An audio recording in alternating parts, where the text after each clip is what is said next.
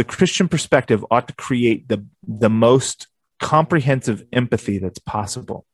What that means is that we should be able to put ourselves in other shoes. Now, this is not just for the sake of morals. This is because the Christ himself is the ultimate empathizer. Like, our whole religious tradition is based on the incarnation. It's based on God himself being able to identify with man, and not just man, not the highest of men, but the lowest of men.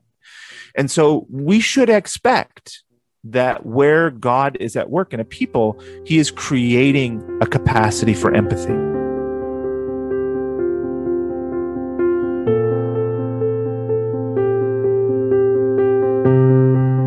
Father, we come before you today, thanking you for another day in which we could work, which we could study, read, do whatever, all for your honor and your glory, Lord. I pray that as we come to this time now, Lord, that Brother Matthew may speak clearly and articulately, and that we may be impressed and burdened with this topic for us, Lord. Please be with Matthew as he speaks, Father, over the next number of minutes. In your holy name, amen. Amen. I've had a bunch of conversations lately about Zionism. There was a recent intifada, another one that lasted for 11 days. And whenever that happens, whenever there's an uptick in violence in Israel, especially Palestinian violence, there's a lot of conversation that happens in the Christian community about the Christian perspective of modern Israel. And I find that a lot of the conversations that I have with people, the problem is not so much that we have differing views as much as people don't understand either the implications or the origins of their ideas. Like, there's not a lot of people that understand the perspective that they're presenting and where it comes from. A little bit of personal background. I grew up in a dispensational environment and church. I was an early adopter of the Left Behind series. I read them voraciously. I would wait for them to come out in print and gobble them up as quick as I could. My grandfather was a Baptist preacher, and he spoke often on Israel and the covenant promises. And for him, especially, the friend of Israel is the friend of God. Whoever blesses them will be blessed by God, and whoever curses them will be cursed by God. And he really attributed, in no small part, American exceptionalism and America's quote-unquote blessings from God to the friendly diplomatic relations that the U.S. had with modern Israel. So these things run deep in American evangelicalism, and I want to talk about, first, where they come from, and second, what the implications of those ideas are. So let's dig in. This is John Nelson Darby. He's known as the father of dispensationalism, or the grandfather, if you will. He was born in 1800, died in 82. He was a part of the Plymouth Brethren, and in the 30s, the 1830s, that is, the Brethren movement, Mr. Darby was in England, the Brethren movement started doing these things they were calling prophecy conferences. It's worth backing up a little bit and considering the 19th century generally, because we find, in Western Christianity, the 19th century is really interesting, especially from the middle of the century to the end of it, for its occultism, for its sects, and particularly doomsday cults. And there's something in the air in the mid to the late 19th century that really is stoking up this, especially eschatological ideas. A lot of the founders of modern day movements are coming from this era in the Western churches. Ellen G. White, A lot, the Seventh Day stuff is all coming from the end of the 19th and the beginning of the 20th century. So you had doomsday cults, that were selling all their stuff. There was a rise in communitarianism and communalism. There's something radical that's happening in Christianity in the 1800s. And this is the environment that Darby is living in and stoking in his own ways.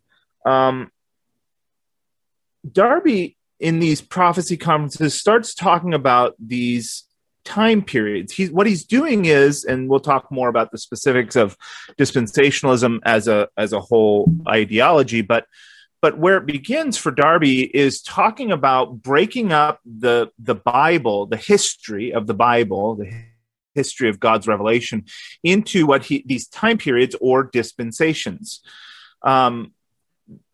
There are generally recognized, and again, we'll go over this in a little more detail at a later slide, but it's generally recognized that there's 7 dispensations. And so you think of those dispensations as like epochs of revelation, or this way that God had of dealing with men within that time. So the patriarchal era is a dispensation. The Mosaic era is a dispensation. The pre-patriarchal phase is a dispensation.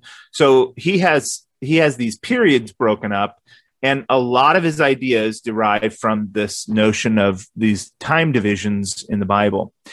Mr. Darby visited the U.S. in the late 1850s, I think it was 1859, and was here for quite some time. And he became quite popular, particularly with the Baptists and the Presbyterians, but with the fundamentalists in general. Schofield was an early disciple, and so was the Dallas Theological founder. And really, for the fundamentalists, the early fundamentalist movement of the early 20th century, dispensationalism was the prevailing view in the American churches, at least the Protestant American churches. One of his early disciples, and a man who popularized dispensationalism in the U.S., is Schofield. Schofield printed a Bible that's still in use in dispensational circles today, the Schofield Reference Bible. Their take on dispensationalism and why it matters and why it grabs a hold is really this early fundamentalist movement sees religious liberalism, especially in Europe, and the Americans kind of want to distinguish themselves as not like that. And so I don't want to read too much into it, but there's a way to view all of this as eschatological. In this sense, the European quote unquote liberals were very post-millennial, and even some of the early revivalists were post-millennials in the West, and there was an association between post-millennialism and liberality.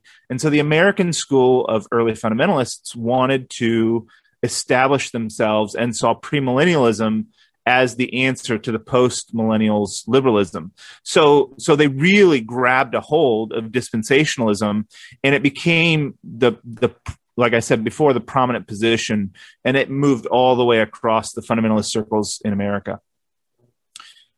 Now, there is some differences between Schofield and Darby. Darby had a whole component to his school of thought that included an ecclesiology. It had to do primarily with the Mosaic covenant being the way that the earth was supposed to be run. Like it was the last dominant way for the world to run until the second advent. And so that ecclesiology isn't always recognized or represented in American dispensationalism, but the Americans certainly grabbed a hold of the eschatology and the soteriology.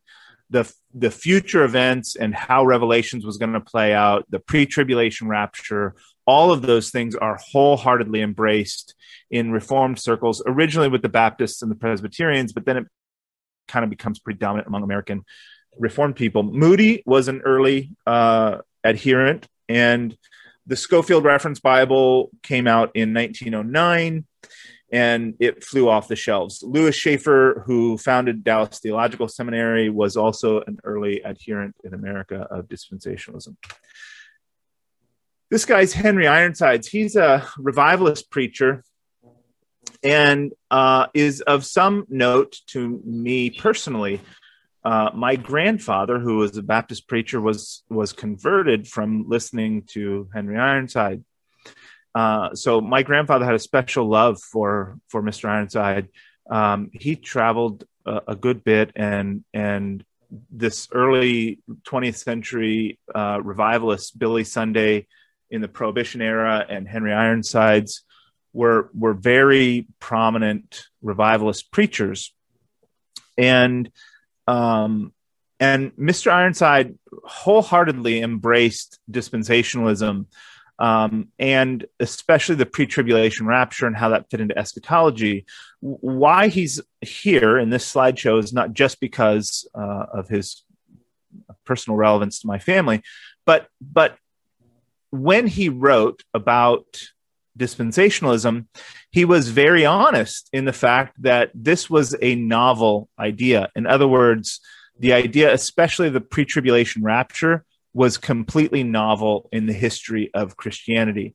So I wrote out this quote here from Mr. Ironside. It says, you can read along with me, "To search, as this writer has in measure done, the remarks of the so-called fathers, pre- and post-Nicene, the theological treatises of the scholastic divines, Roman Catholic writers of all shades of thought, the literature of the Reformation, the sermons and expositions of the Puritans, the general theological works of the day, and he will find that mystery means the pre-tribulation rapture, conspicuous by its absence."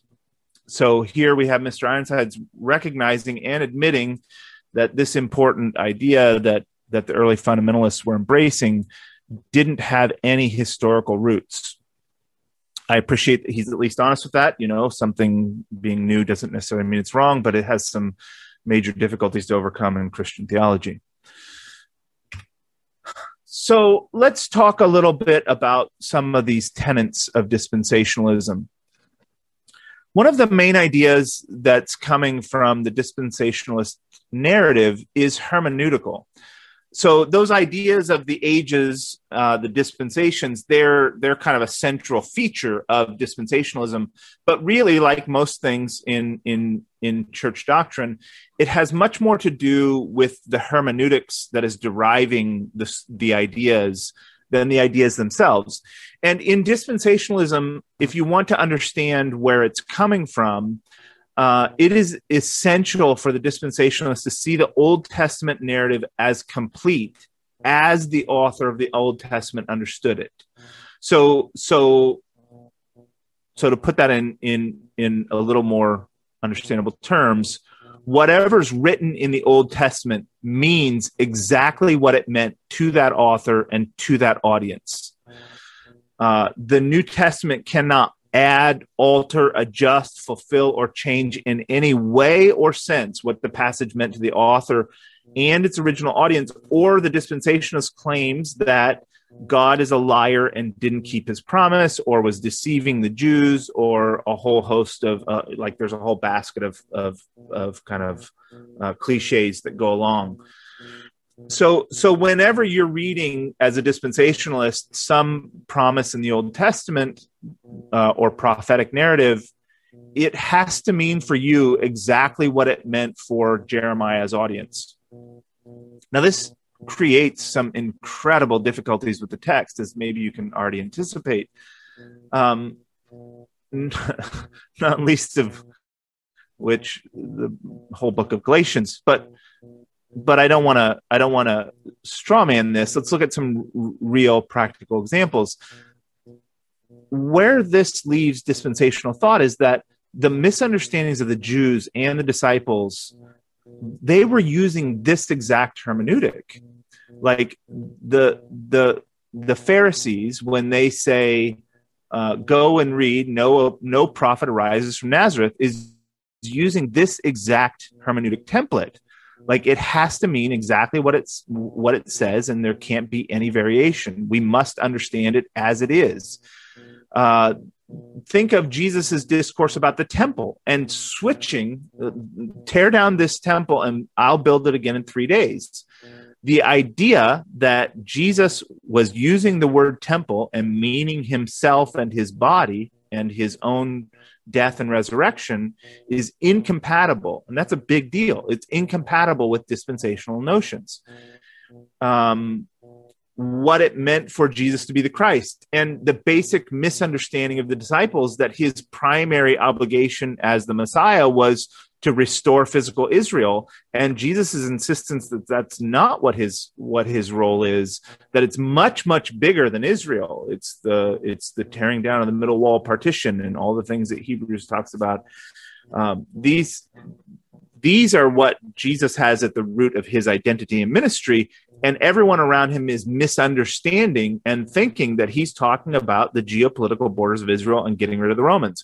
Well, our dispensationalist friends are at the same exact place. That's actually what they're advocating, that it is all about physical Israel. It is all about the geopolitical land, and we can't have any kind of framework where we're understanding in new light what the Old Testament passages mean. One wonders how ideas like the kingdom and for instance, the weapons of our warfare are not carnal, but mighty through God to the pulling down of strongholds. We see this confusion in dispensational circles all over the place. Nationalism, Zionism, rejecting non-resistance, and the Sermon on the Mount broadly, those are all pushed out into the future epoch of the millennium. They aren't really relevant except for some kind of eschatological hope. They aren't really relevant to the life of the disciple here and now. It's still a land grab. It's still about the physical land of Israel. We see, you can dismantle this hermeneutic of dispensationalism if you just do a word search in the Old Testament on forever. According to our dispensationalist friends, wherever forever is in the Old Testament, it has to mean forever. Well, what about circumcision? If God is saying in the Old Testament dispensation that circumcision is a covenant forever, and the New Testament is claiming that it's not for the church, how does that make sense? How can circumcision be forever and not be for all of God's people? That it's almost irreconcilable. Just all kinds of cases, but I just pulled a few. Psalm 74, this language of the Psalms, "O God, why hast thou cast us off forever?" Well, did God in Psalm 74 cast off Israel forever? Did he never have anything to do with them again?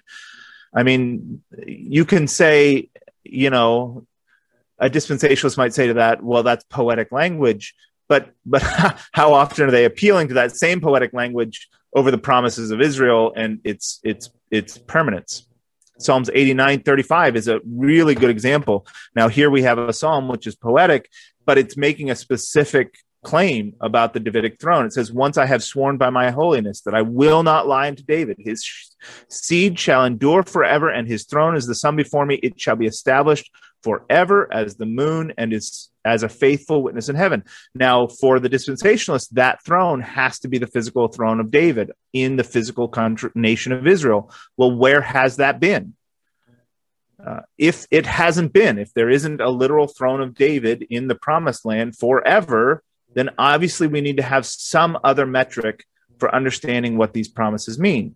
Now, it's not difficult if you reject dispensationalism and say, well, the line of David through the Messiah establishes his throne forever, but that doesn't work in a dispensational framework.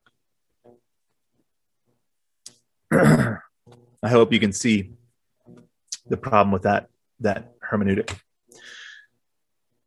Here is a classic chart from the Scofield Reference Bible highlighting these 7 dispensations. What you'll see here is that, it's blurry because I blew it up so big, but you have right there the third dispensation is the post-diluvian dispensation. That's human. He marks it as human government. The patriarchal dispensation is the fourth, and the fifth is the legal dispensation. I think that this understanding has been particularly utilized by Reformed people, because I think since Calvin and Luther, these very linear, formulaic equations for understanding the Bible, Westerners in general, moderns in general, and especially Western Reformed Christians really geek out on these kinds of like reductionist ways of understanding, like put in a chart, make it flow, show me the pieces, and that's good. So if you'll notice here in this, you have the cross there, the first Advent. The sixth dispensation there in Schofield's chart, it splits. You have the nations on the bottom, and then you have the mystery form of the kingdom on the top. So all the way going back to Darby, he has kind of like two ways of organizing God's redemptive framework. They're on two separate tracks, and that's the way I think that we should think of dispensationalism. And I don't think that's being dishonest with it. I think that our dispensationalist friends would agree with this, that there are two tracks of God's redemptive history.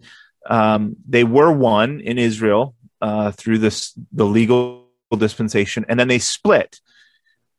The notion is that the church is parenthetical. Like the church isn't the main attraction from the redemptive history.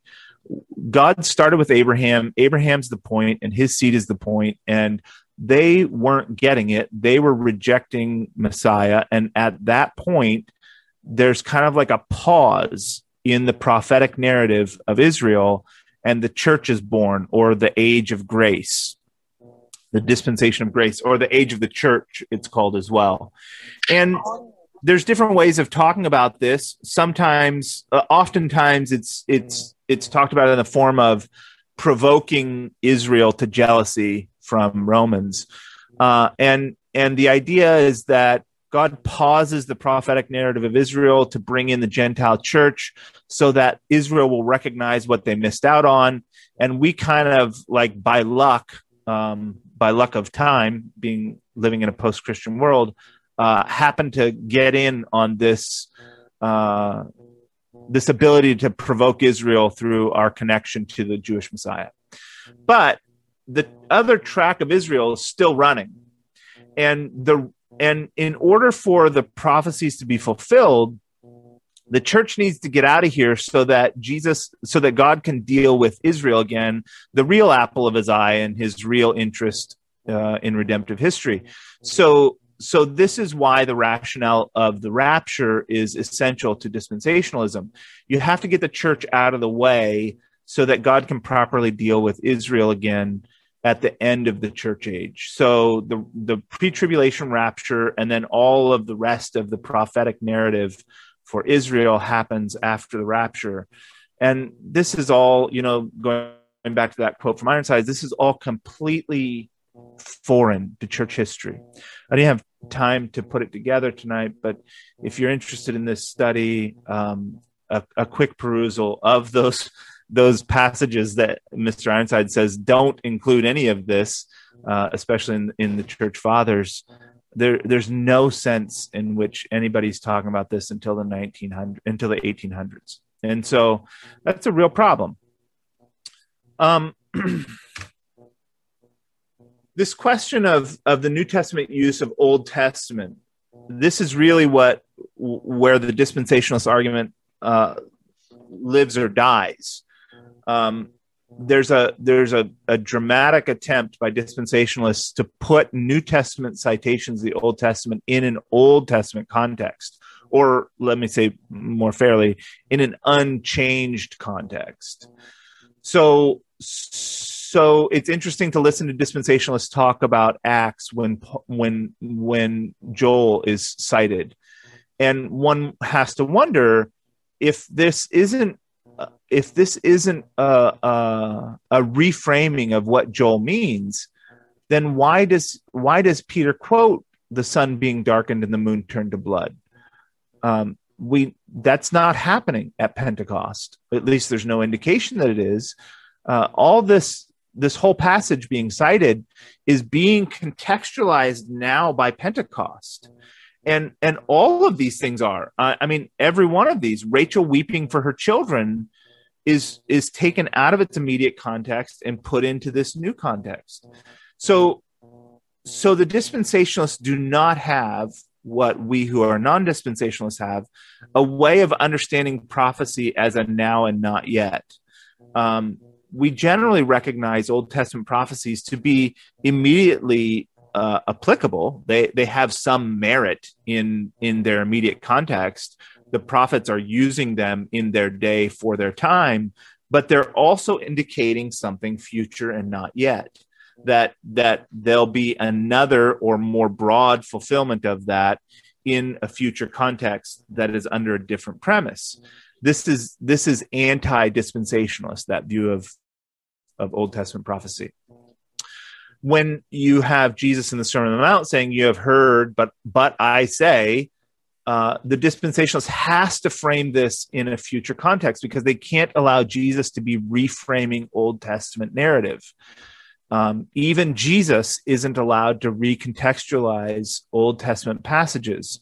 The Mosaic law has to be in place because after the tribulation, there's going to be a new temple and a new sacrificial system, and all these things are essential to the dispensationalist paradigm.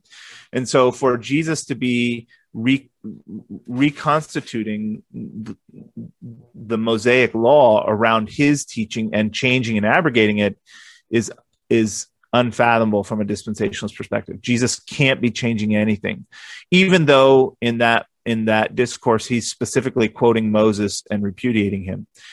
Moses said, "Whosoever shall put away his wife, let him give her a right of divorcement. But I say unto you, whosoever shall put away his wife, same for the cause of fornication, causes her to commit adultery. Whoever marries her that's put away commits adultery." That's a specific change that happens with Jesus. I don't know, honestly, how the dispensationalists rationalize this. I mean, I know generally how they do, but in that specific instance, why Jesus would need a provision for divorce in the millennium is hard to understand. I don't know. I don't even know what they do with that. So what this leaves us with from the dispensationalist perspective is that anything that has to do with the kingdom in the New Testament is understood as either millennial or about the physical nation of Israel, and that kind of shifts depending on the ambition of looking at that passage. So they'll contextualize any kind of kingdom notions as either talking about Israel or the millennium, depending on how they're trying to use it. But the now and present kingdom of Jesus, him establishing his nation here and now among us, is another notion that would be anti-dispensational.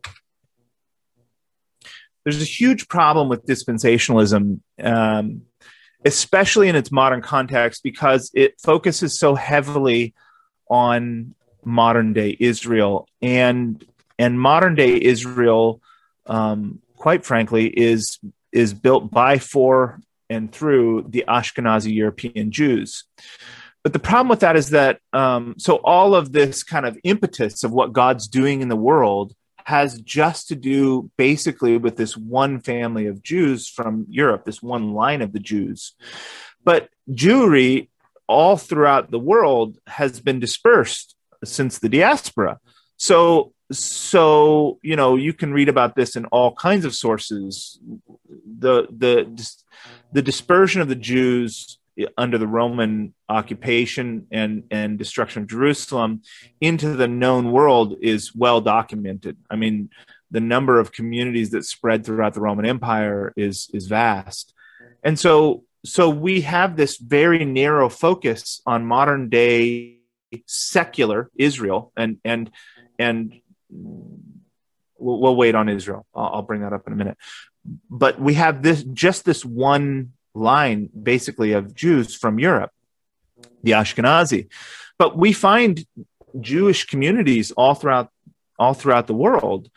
Here you have that black and white picture is Yemeni Jews. There's a large community of Jews in Yemen. On the right there's an old picture of a Persian Jewish community. In the bottom, you have Ethiopian Jews. These are not Ashkenazi. They're a whole different set of Jews. So if we're, as the dispensationalists want us to, if we're going to highlight modern day Israel and what God's doing with physical Israel, and that's essential for us to understand prophecy and modern events and everything that's happening, why have we focused just on the Ashkenazi? Maybe it's the Yemeni Jews that are going to carry out these prophecies, or the Persian Jews, or the Ethiopian Jews, or we don't know, or what.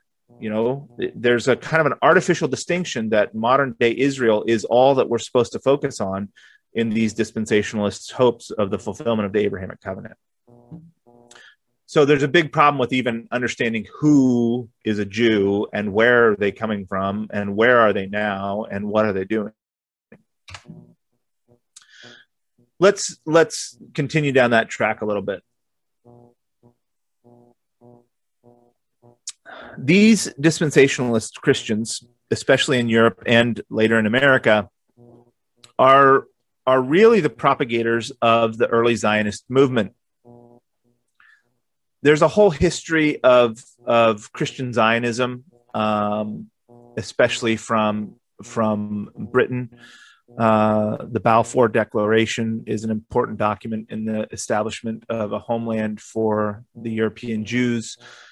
I think if anyone's interested in this issue, it's very much worth looking into early Christian Zionism and early Jewish Zionism, because the world that we live in was not assumed. There's I quote here in this first paragraph an author, a Jewish scholar by the name of Anita Shapira, and she says in a book, the idea of the Jews returning to their ancient homeland as the first step to world redemption seems to have originated among a specific group of evangelical English Protestants that flourished in England in the 1840s, and they passed this notion on to Jewish circles who, at least in Britain, were very opposed to the expatriation of European Jews to a new homeland. It's really the events of the Second War that galvanized the early Christian Zionist movement to some kind of real practical political movement. It's the establishment of the UN and how to deal with the Jews from the Holocaust that galvanizes the Christian and Jewish Zionist movement.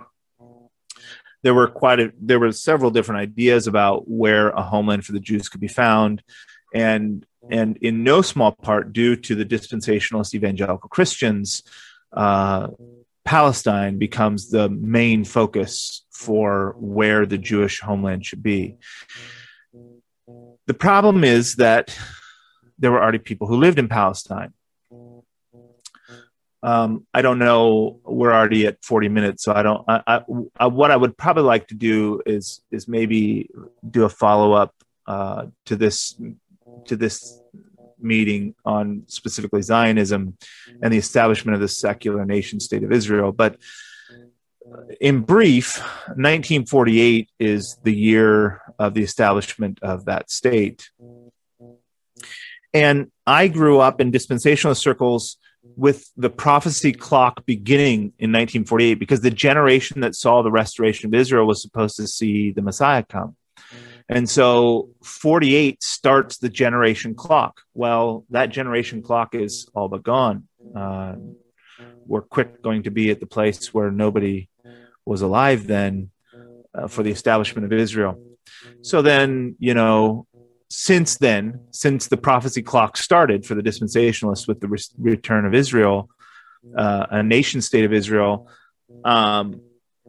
everything in world geopolitics is oriented around this prophetic narrative. Like, there's this really fine parsing of every event. There's whole evangelical news and media organizations that are picking apart present geopolitical conditions from the dispensationalist lens to figure out who is the Antichrist and where is the treaty going to come and who is, And there's a whole wing of this dispensationalist Zionism that's evaluating, the number 666 and whose name adds up to that, and which events are the harbingers of the last days, and when is the rapture going to happen. See, another component to dispensationalism is what is known as the imminent return of Christ. In other words, for the dispensationalists, nothing has to happen for the rapture to happen.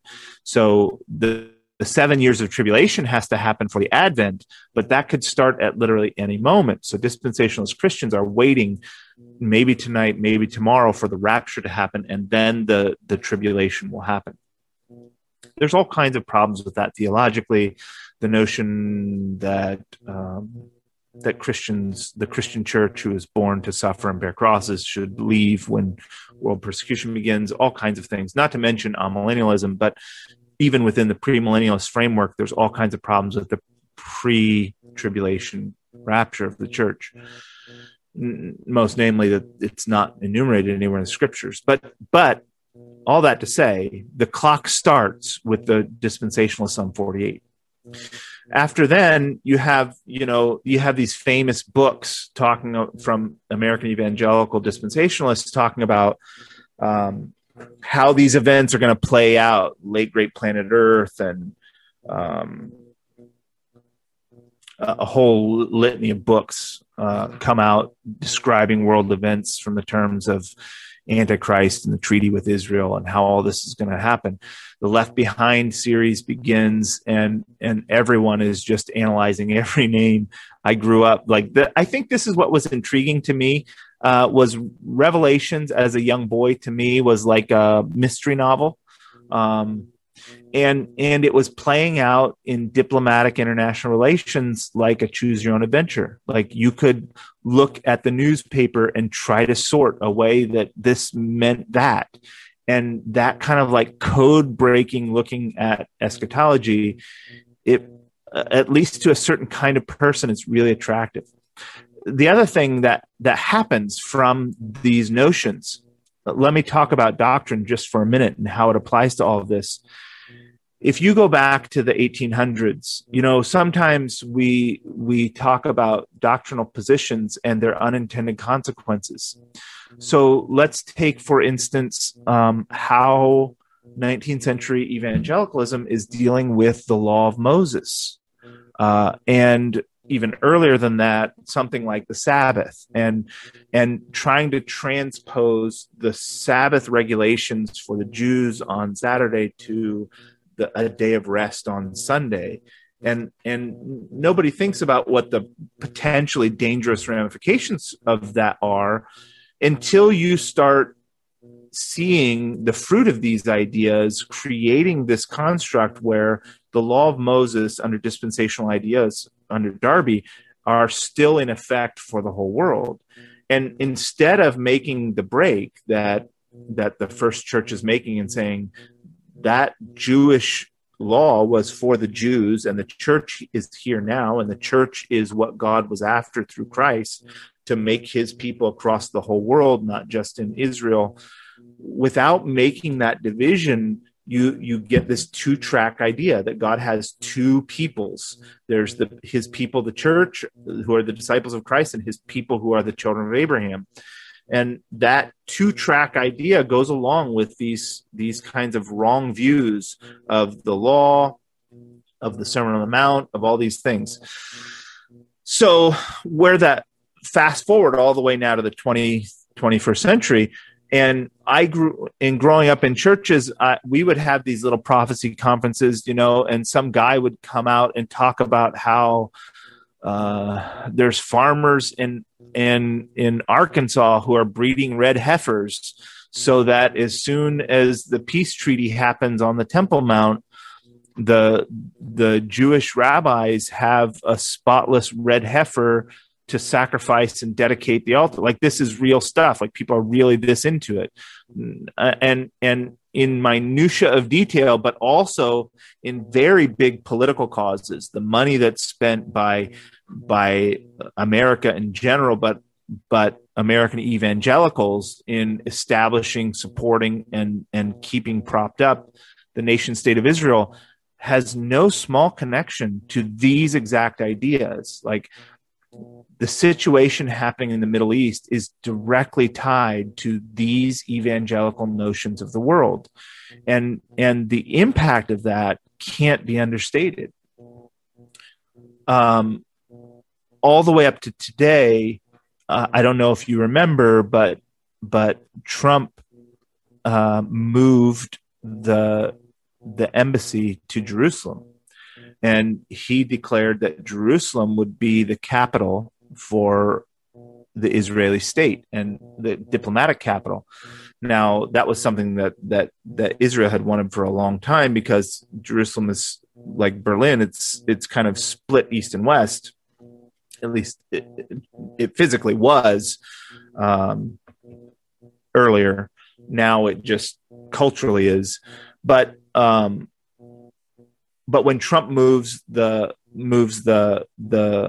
embassy to Jerusalem from Tel Aviv, this is signaling from the evangelical Americans to the Israelis, we're on board with this whole thing. Like, this is the idea that Jerusalem has been for a long time in the international community an international city, or some kind of thing like that, a place where religiously, culturally, and ethnically there's supposed to be a merger where Jews and Christians and Muslims can all be in the same place and not be exerting their right over each other, has been the ideal of the UN ever from its inception, and it's never worked. The recent Intifada, in fact, what just happened a few weeks ago, came specifically from two things. I'm getting too far into Zionism. 46 minutes. I'm just looking here, trying to figure out how far we can go down that road.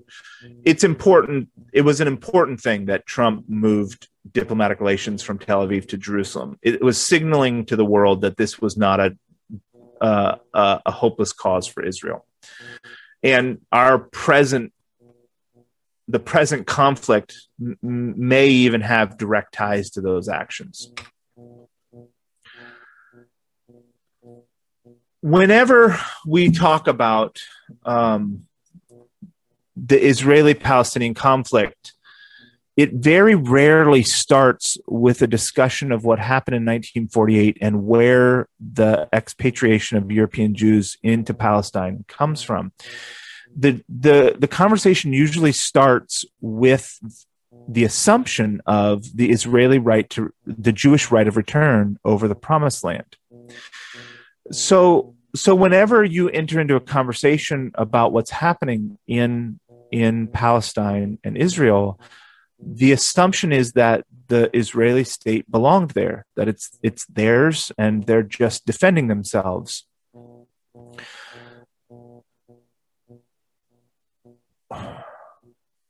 I was speaking with Finney about having this meeting. It's something I've wanted to put together for some time, because it's a cause that I feel personally passionate about for two reasons.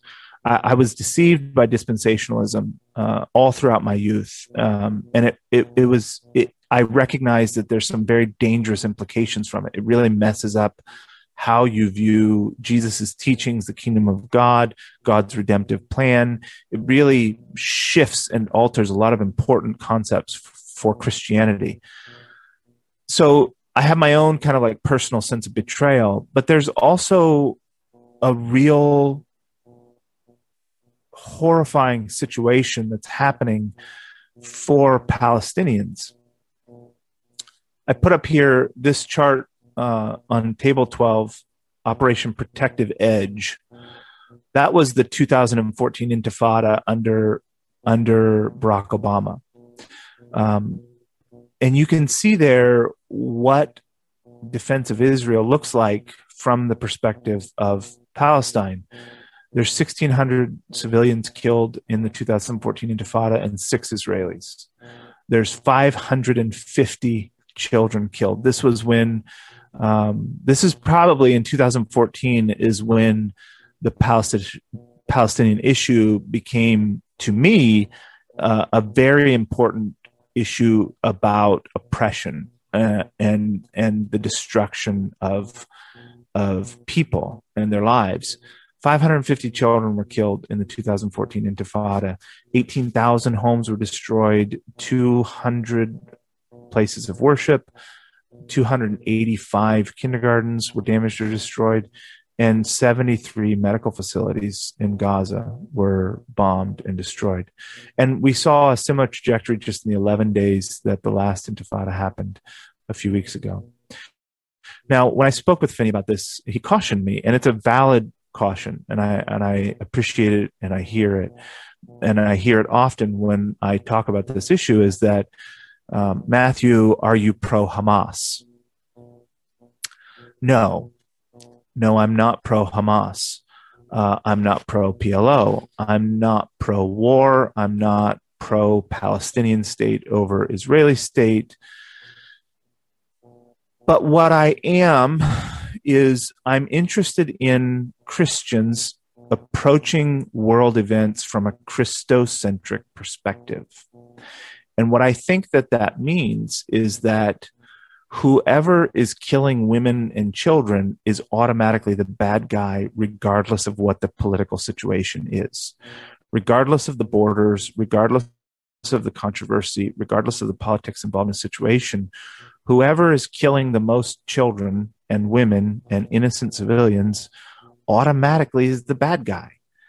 And that's irrespective of any other conditions. And I think that's a simple Christian perspective. I think that what flows out of the Christian community ought to be the ancient call of the prophets and the modern call of the apostles to judge for the widow and the orphan and the oppressed. Like that's not lost on Ezekiel and Isaiah and Jeremiah's generation. That's a call for the church today to be involved in where there are widows, where there are orphans, where there is oppression. We have something to say. And when we consider this situation, regardless of the politics, regardless of the government bureaucracies involved or the military bureaucracies involved, there's something to be said about these situations. I think another Christian perspective of the modern crisis is that the Christian we ought to be the best at empathy. Okay, so the Christian perspective ought to create the most comprehensive empathy that's possible. What that means is that we should be able to put ourselves in other shoes. Now, this is not just for the sake of morals. This is because the Christ himself is the ultimate empathizer. Like our whole religious tradition is based on the incarnation. It's based on God himself being able to identify with man, and not just man, not the highest of men, but the lowest of men. And so we should expect that where God is at work in a people, he is creating a capacity for empathy. So a capacity for empathy says, when I look at these conflicts, when I look at the Israeli-Palestinian conflict, I ask myself, what would it feel like to be an Israeli in this conflict? What would it look like to be a Palestinian in this conflict? And to empathize through those perspectives. If we do those exercises, I think that there are some really clear and present conclusions about how we should feel and where we should be concerned and where our sympathy should lie and what we should be concerned about and what we should want to do if we have any capacity or ability. Our prayers, our attentions, our energies, our finances and resources, and our concern. That exercise of empathy should be guiding and directing how we think about these things before geopolitics does, before eschatological theories do, before anything else. Human empathy should be what our primary motivation in understanding these situations. Let me just close with a few more slides, two more in to be exact. What you have here on the left, I think you're seeing the screen the same way I am, is a basically modern political map of the Middle East. You see Egypt in the bottom left and Syria in the top right, Jordan, Saudi Arabia, Iraq, and Israel and Lebanon. That's a current map of the Middle East. If you shift your attention to the top right, this is an ancient map of Israel, and you'll see the red line there is from Numbers 34, and the blue line is from Ezekiel 47. Those are the political borders from Numbers and Ezekiel. Now, if you go down, so that was the borders traced out within those texts. But dispensationalism wants to establish the promise of Abraham. So if we're talking about what according to the dispensationalists, God want to do with the Middle East as a geopolitical nation of Israel, it's actually much, much broader. What the dispensationalists want to bring about and actively are participating politically, economically, and in other ways to bring about is an Abrahamic land covenant. So what that means is in the bottom left corner, you see the Nile traced out in red, and you see the Euphrates traced out in red in the top right. That's the borders from the Abrahamic land covenant. What the dispensationalists want is not just we need to be clear so that we understand motivations. Like if we're going to talk about these conflicts, like particularly in the West Bank and Gaza, we have to understand what the dispensationalists' claim is. Their claim is that not just Palestine, but that large part, the whole Sinai Peninsula, that large part of Egypt, down into Saudi Arabia, all the way up across Syria to the Euphrates, is the land covenant, and that Israel is going to be within those borders.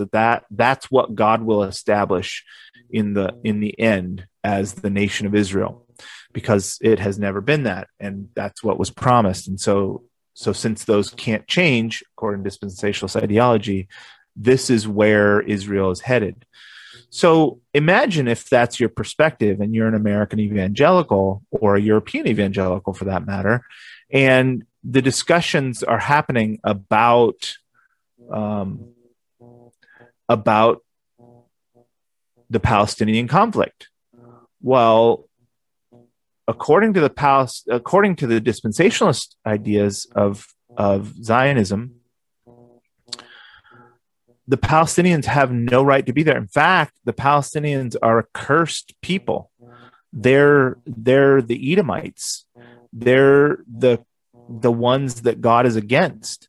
If all of those things stand exactly as they did when they were written, then there's no mercy to be had from the evangelical Christian community towards Arabs, towards Palestinians, towards anyone in that region, because those are God's people and that's God's land.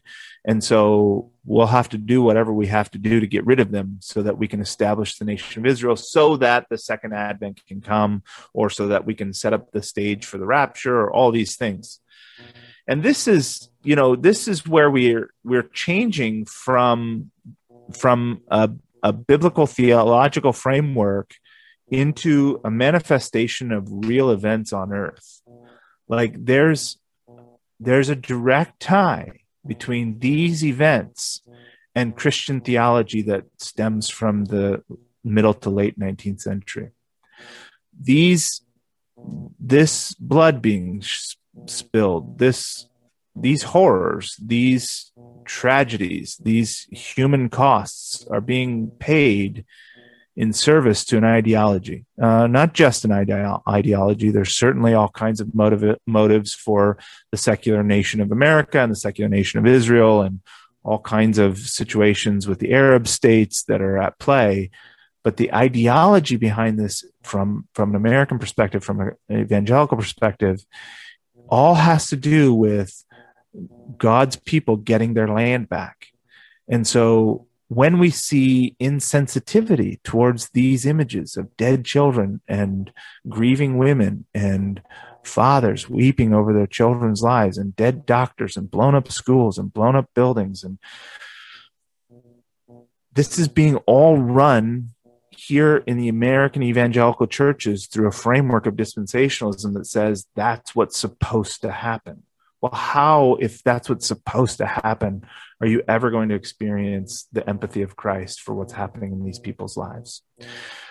Just one kind of cap on that.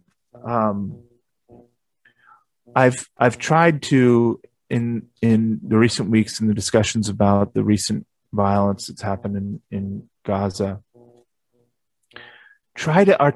what I'm trying to get to, and what I think these conversations from our people should be about, is this root issue of empathy.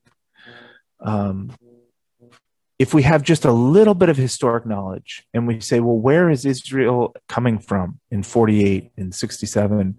What are the events that brought them there? If you have just a cursory knowledge of what leads up to these events, and you don't just assume that the secular nation of Israel should, could, and would be there, then you start the question from a different perspective. But maybe that's not granted.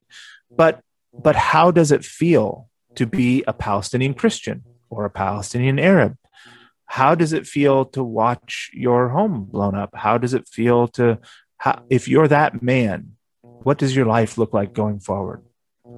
And I feel like that cuts through a lot of the, well, are you saying that you support Hamas? Are you saying that Hamas isn't sending rockets into Israel? No, it's not what I'm saying.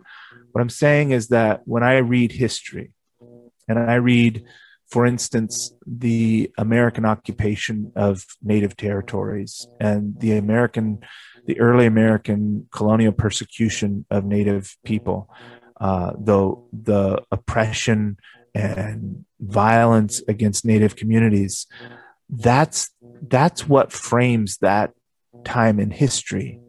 And in retrospect, looking back, America were the bad guys in the Western expansion against the Native Americans. Not just Americans, but the French Canadians and Catholics in South America. These imperialist powers and their crusades of oppression and murder and destruction are what stands out in the historical narrative. Now, when I look at that same epoch of history, I also see atrocities happening. I see and I read Native American raids on settlers where they're scalping children and women and horrible things happening. And I don't have to condone that in order to say that the American expansion and the perceived divine right to take that land was wrong.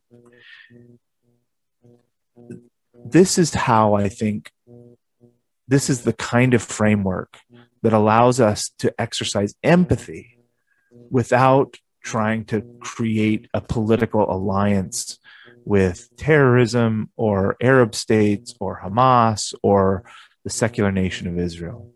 What should be at the root of all of our considerations in these things is, how does it feel to be there? What is life like for those people on both sides of those battle lines? And how do we effectively care? How do we create a space where there's some kind of potential for peacemaking, for setting things right, for easing hostility, for healing old wounds? These are the questions that I think should pertain to the sincere Christian community about these current political issues. Okay. Let me stop my screen.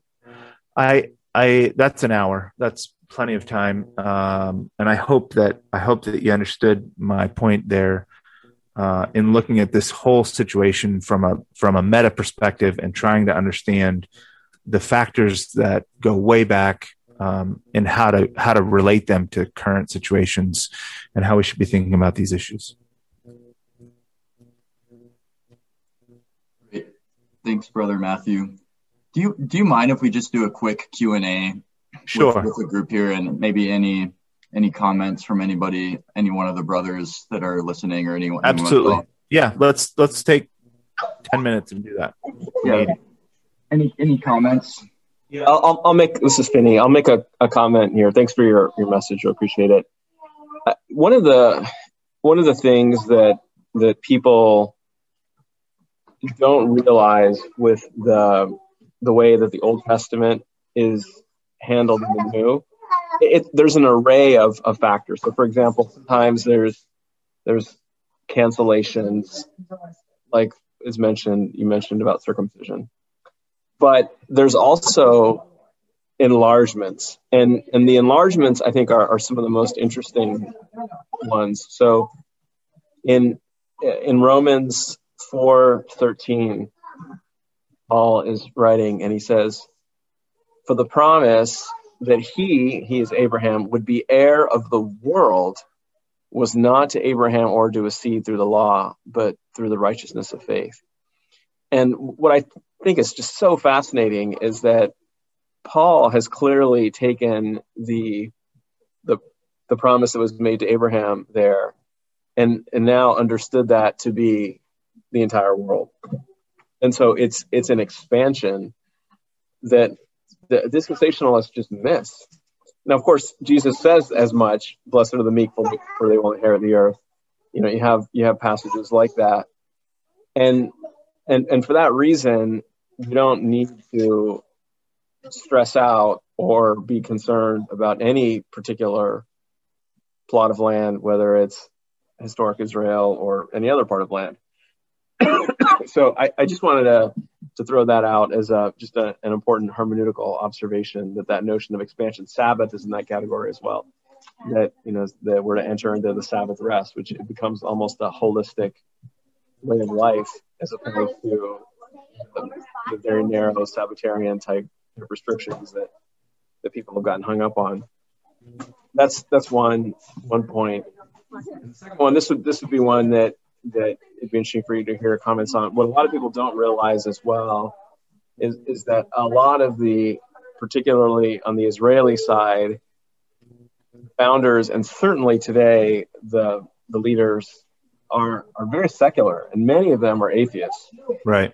And in fact, like a lot of the key people are atheists, and there's a small minority of people who realize that the dispensationalists claim that God was going to reconstitute Israel and all that, the way that they understand it, pull them out of exile. Those descriptions in the Bible are descriptions of people calling out on God, repenting. There's actual mourning there. What has never made sense about modern Israel, if one is going to appeal to Deuteronomy and places like that, is just the utter godlessness. I mean, you think Tel Aviv is one of the most sexually degraded places on earth. I mean, it's just every manner of vileness is there.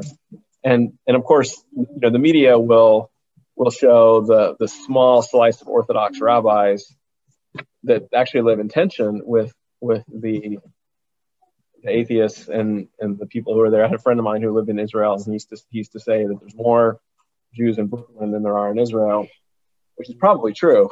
that it's a weird place, and the notion that somehow it represents this, like, this is finally God's people are crying out and looking to the Torah and going back to the one true God and repenting and all that. You just think, like, you are totally out of touch with what is occurring, both historically or in the present. So I'd love to hear if you have comments, especially on that second point.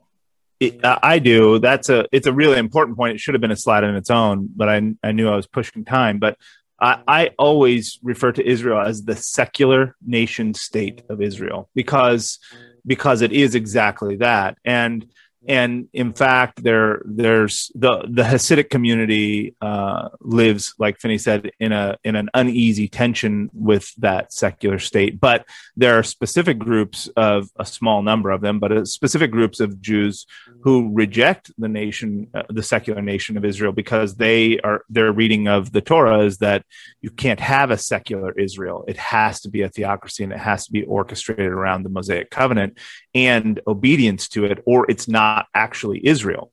The religious community is the Orthodox religious community is seen as kind of a pariah or problem to the government. And it's worth noting that the new prime minister is the first of Israel's leaders, prime ministers, who is a religiously observant person. At least he was raised that way. He's actually a settler. And the issue of settlements is a huge component to what the problems are in Israel with the Palestinians. The settlements, if you want to look at this issue with any sincerity or seriousness, you need to analyze the settlements and what's happening with Jewish settlers within Palestinian land, because it's just a slow crawl taking of the land, of more of the land, the little bit of land that's been left for the Palestinians, by the sake from religious zealots who are being honest with their claims that all of this land is ours and we should take it. And to the settlers,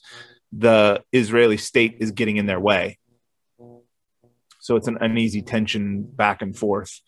The Arabs are enemies of both the state and the settlers, so there's a common enemy, but there's a not easy tension between settlers and the state. And now the new prime minister, if it goes through, if there's a vote of confidence, I think on Sunday, will be actually someone who grew up in a Jewish settlement in Palestinian territory.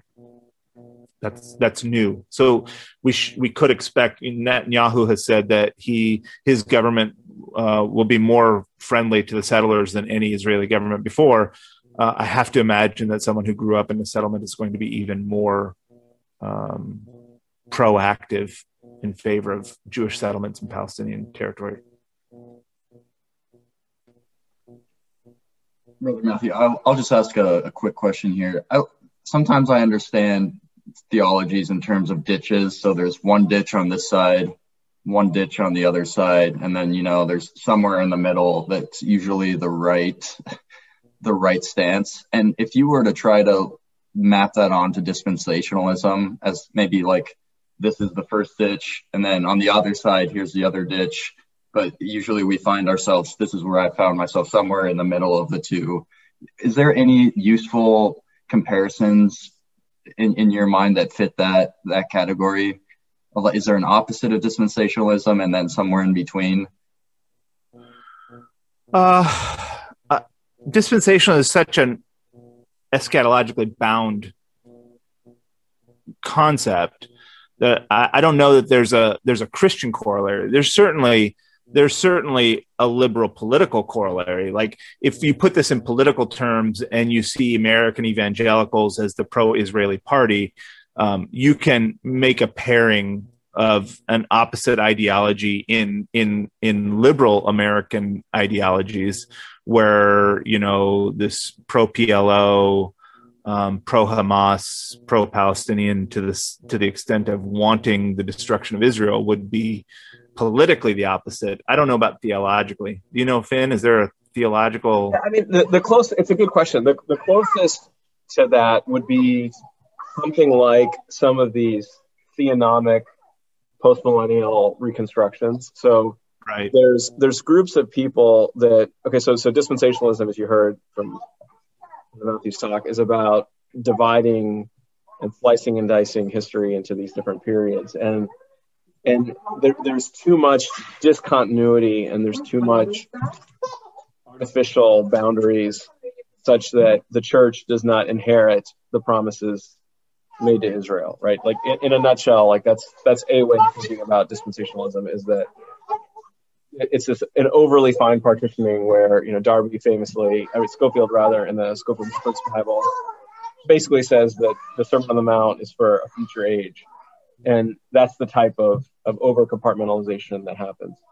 So what is the opposite? The opposite is, and thankfully this is not yet common, but there are groups, they're usually some flavor of Reformed Calvinist.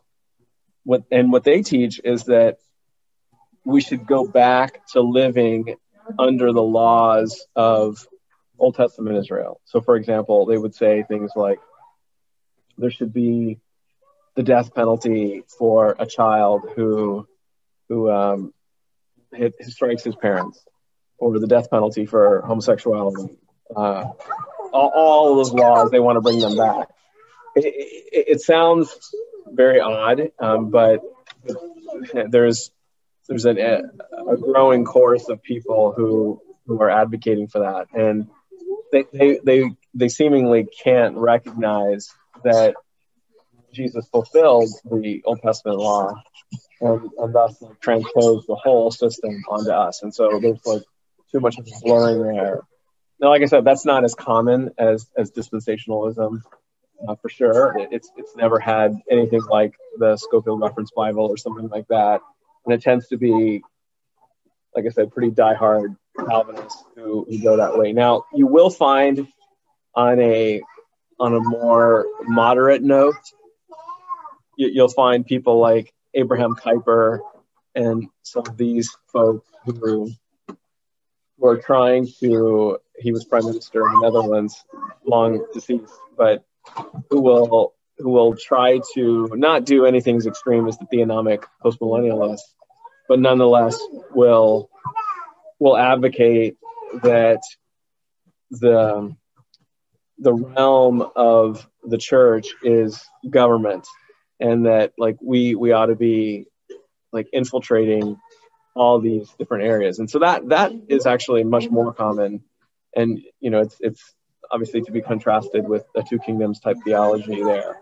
And so in some ways you can think about, and I'll overstate my case here, but you can almost think about some of these attempts to sort of Christianize governments under the so-called Judeo-Christian value set, right, as a milder form of those theonomic eras and those theonomic systems.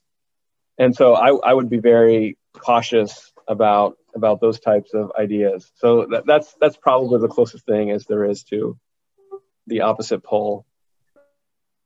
Thanks. It's helpful. Any other questions before we sort of break off here? Yeah, thank you, Matthew. I appreciate that. The whole dispensational thing. The one thing I'll bring out maybe on this whole spectrum thing, as I ponder the enigma of fundamentalism and what that did with dispensationalism and everything, I would say if you could throw them a bone, which it's hard for me to do, but if you can throw them a bone, the modernism that was blatant in America before fundamentalism and dispensationalism was real, and it was rampant. Mm-hmm.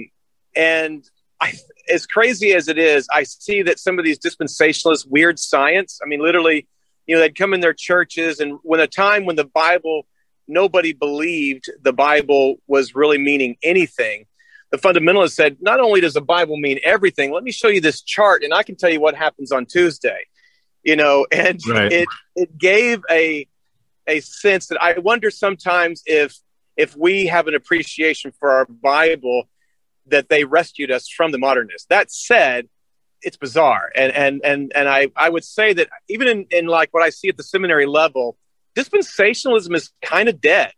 Yeah. I asked some of the other, conservative evangelicals and stuff like that. I said, is there any leading figure in dispensationalism today? And no one can really come up with any. It's more this Zionism, if anything. The thing that you're hitting on here is still probably the most pertinent hangover of the whole dispensationalism world. But yeah, it's a strange thing, but it's interesting. In my upbringing, 80s, it was still very big. Obviously, you hit all those novels and everything, but now neo-reformed has kind of taken over the conservative evangelical world. But yeah, I think that you hit an interesting point here with the whole Zionism point of it all. But yeah, so I'll just say this, that I think that the fundamentalism gave us a lot of headaches. But I would say that of taking the word of God and saying, wow, it really means something. So if you're putting on a spectrum, I would say one thing they do well is to believe that we really do have answers to our life in the Bible, where the modernists, it was just getting so, theoretical that it hardly meant anything anymore. So maybe if looking for a ditch, I don't know, just on what the question, but excellent. I appreciate all the work you put on it. I appreciate that, Dean. I think that you're right. Going back to Zach's question, I would put dispensationalism in a fundamentalist ditch with a few other ideologies, and the other side problem is modern relativism. Exactly. Yeah.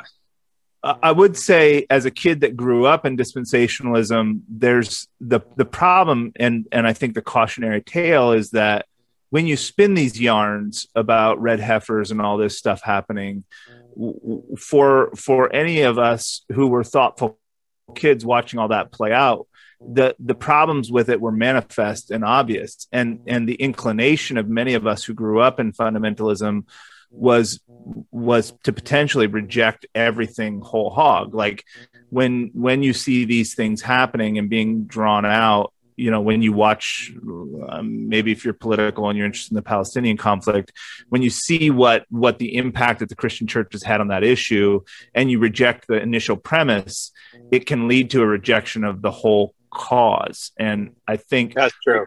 Absolutely. I say all the time, if the only Christianity I knew was the Christianity I grew up with, I would never, ever be a Christian. I would have rejected it wholesale. Right. There is actually just one little footnote to that. There's the traditional dispensationalism has fallen away. However, there's something called progressive dispensationalism. So some people know the name Darrell Bach, Bruce Ware. Those are both pretty big names, and it's a softer version. So there are still forms that are being propagated in seminaries today. They're not quite as goofy, robust. And as like the heifer example that you used is, I think they're recognizing that it was just way too much of an overdone reading, to the point of even some people saying that the new covenant that's described in Jeremiah and Ezekiel is a new covenant for Israel. Just things like that don't make any sense, that the progressive dispensationalists will repudiate. So those forms are still out there, and they do actually still call themselves dispensationalists, but they do intentionally use that term, progressive dispensationalist. I think they're trying to get away from the specificity. Like I as a kid growing up in the 80s and 90s, we had 4 different candidates for the Antichrist. The last one was Kofi Annan, because his name added up to 666. Like, how, as a kid, how many antichrists can you hear about whose name equals 666, and then the world just keeps going? It just doesn't. It's not sustainable. Well, Matthew, do you have any concluding thoughts before we sort of end or go into a breakout session here? I appreciate the opportunity to look at these things. I think it's important that we can take from time to time that we can take a kind of a wide panoramic view of some of these important Christian evangelical doctrines and what the impact of them has been in the world, and assess what is Christian thought doing. What it does to me is it makes me want to be careful, because I feel like schools of thought, they run in a direction that's not perceived by the adherents of those schools of thought.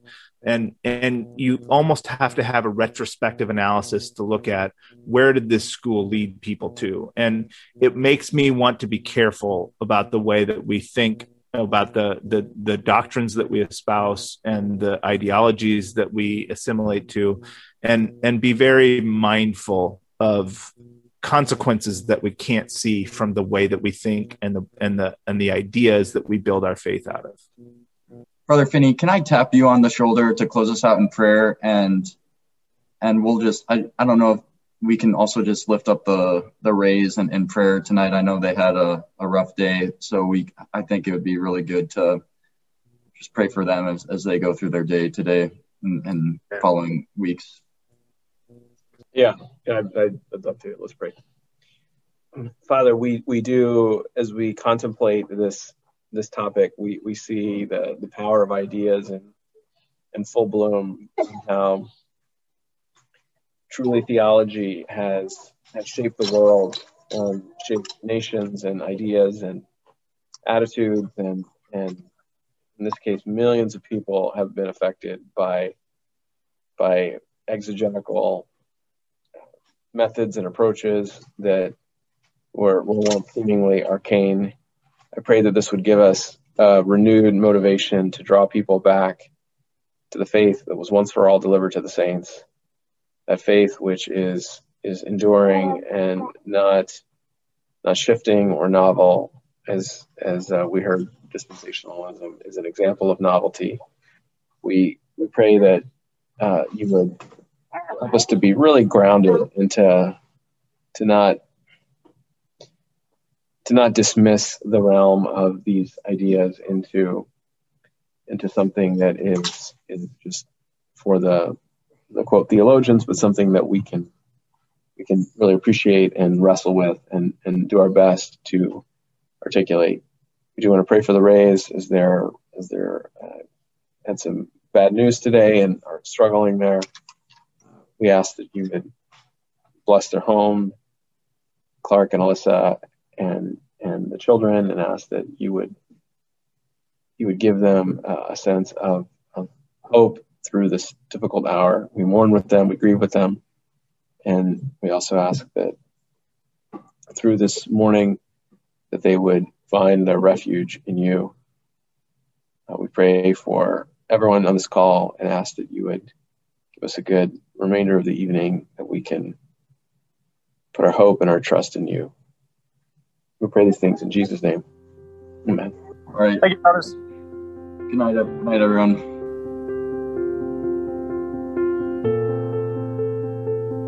Good night. Thank you, Matthew.